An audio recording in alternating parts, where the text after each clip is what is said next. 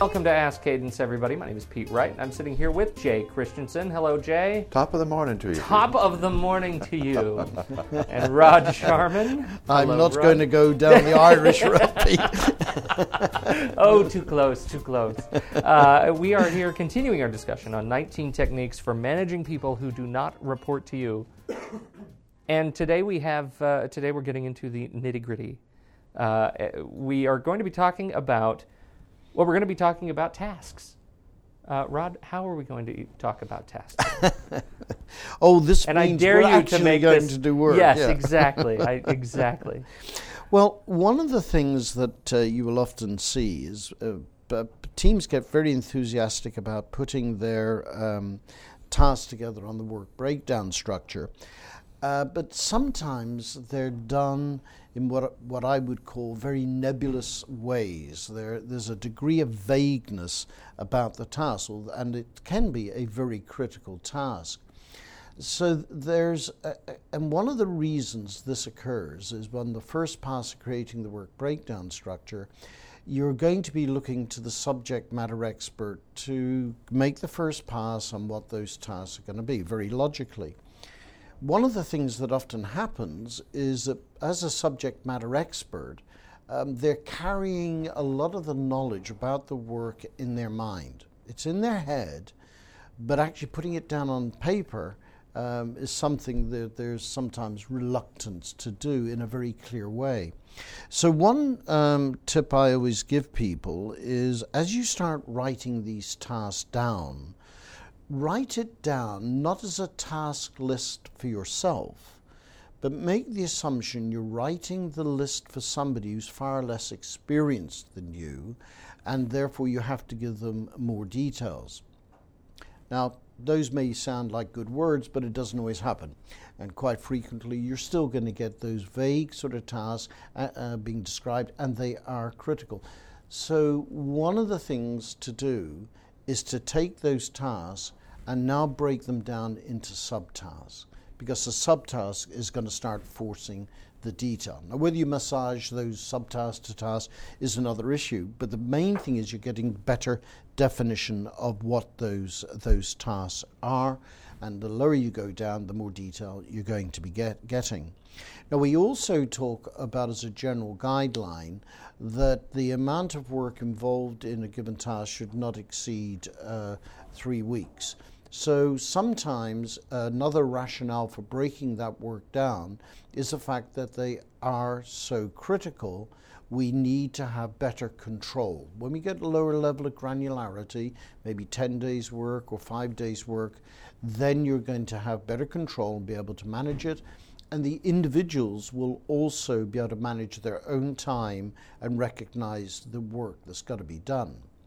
Now, with critical tasks, one of the most important things is to document assumptions. Assumptions are being made all the time through planning. Whether you're building a house and everything should be known and everything should be perfect, or whether you're building a new product which is pushing the edge of technology and you don't know what the actual work is going to be until you've done some experimentation or initial work, assumptions are being made. So what you are doing is actually building a plan which is based on assumptions. What you have to do is document those assumptions.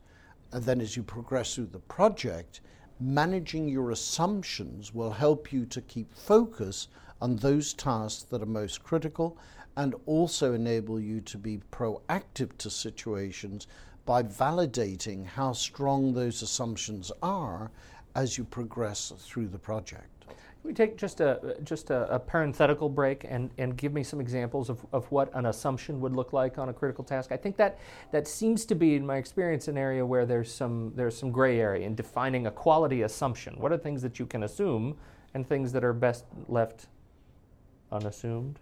You're right. For example, one assumption that is a good power assumption is that we have engineers available for 1 week, starting with this calendar date, ending with this calendar date, and that they have 15 hours each to spend on this activity during that period of time. So what makes an assumption strong and useful is that it has numbers in it, or percentages, but more preferably numbers, because you can change the number and change the length of an activity. You can check the number to see if it's trending true or false, and if not, then we have an early warning of a schedule problem. The numbers make them measurable. Well, that is the key. It makes it measurable, and as Jay said, and I absolutely concur with him, if we simply made the statement that the assumption is those 5 engineers will be available when needed, that's what we consider to be a bad assumption. You can keep checking with the manager and they'll say, yeah, they'll be available. Until you need them. Until you need them, you got it.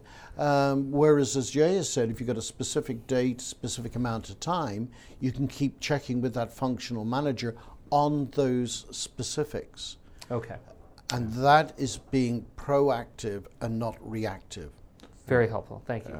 Jay, I feel like I had cut you off with that initial statement. The other thing that, let's kind of back up for a second. The 21 days is really just a tiny bit arbitrary, but there's anecdotal evidence that says if an activity is longer than 21 days, people will likely put off working on it until there isn't time remaining to do the remaining work. So that's where the 21 days came from. Now, for some high-risk tasks or critical tasks that Rod talked about a minute ago, you can crank that down to either 10 days or 5 days or 7 days, some other figure that gives you more control over an activity. And to expand on Rod's point also, when you're breaking into subtasks, if you can identify subtasks, then you can look for problems more clearly, you can see risks more clearly, you can distribute work more evenly among the team, assuming they have the skills to do the work. There's lots of advantages to going to lower levels of detail. Excuse me, sorry. I'm sorry, I just have a question for you related to that. And this goes back to our thesis of managing people who don't directly report to you, i.e. your team members. How do you coach your team members to, particularly your subject matter experts, to gauge their task durations effectively in this context when you don't have explicit managerial or administrative authority? Well, one of the things you're focused on there is really you're going to be talking to them about the benefits of helping them to self-manage.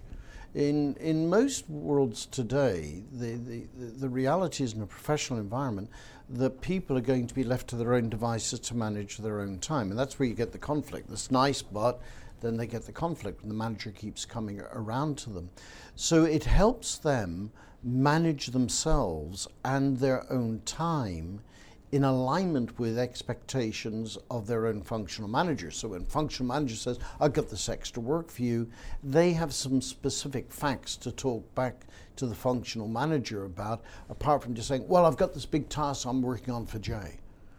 Oh, well, Jay can wait. When's it going to be done by? Oh, you've got months yet. Don't worry about it. You can come back to it later.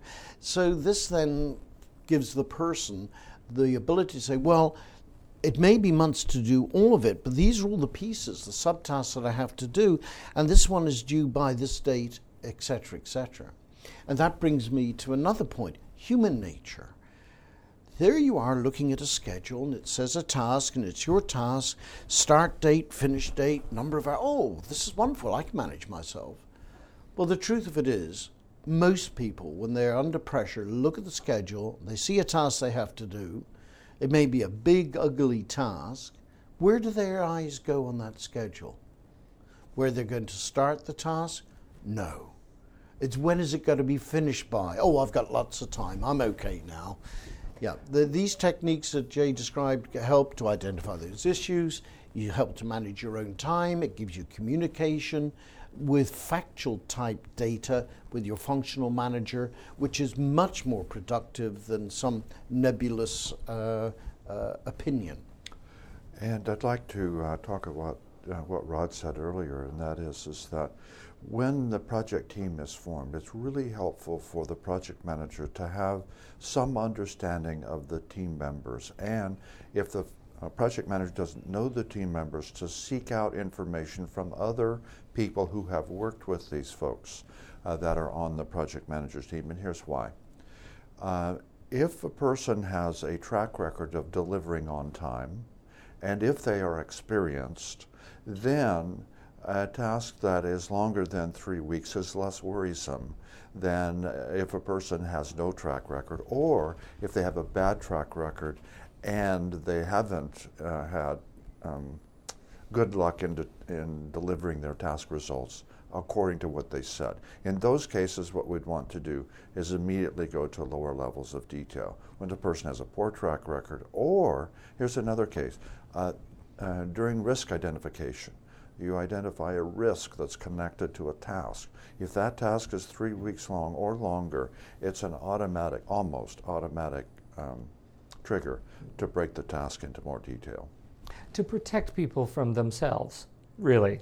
Yes, if they're like me and in a 21-day task, obviously I'm not going to start working until day 19. Right. I mean, let's be honest. Right. Yes, and by the way, that's not the light at the end of the tunnel.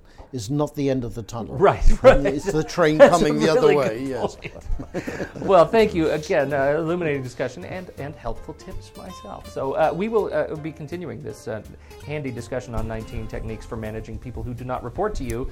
On behalf of Jay Christensen and Rod Sharman, I'm Pete Wright. This has been Ask Cadence.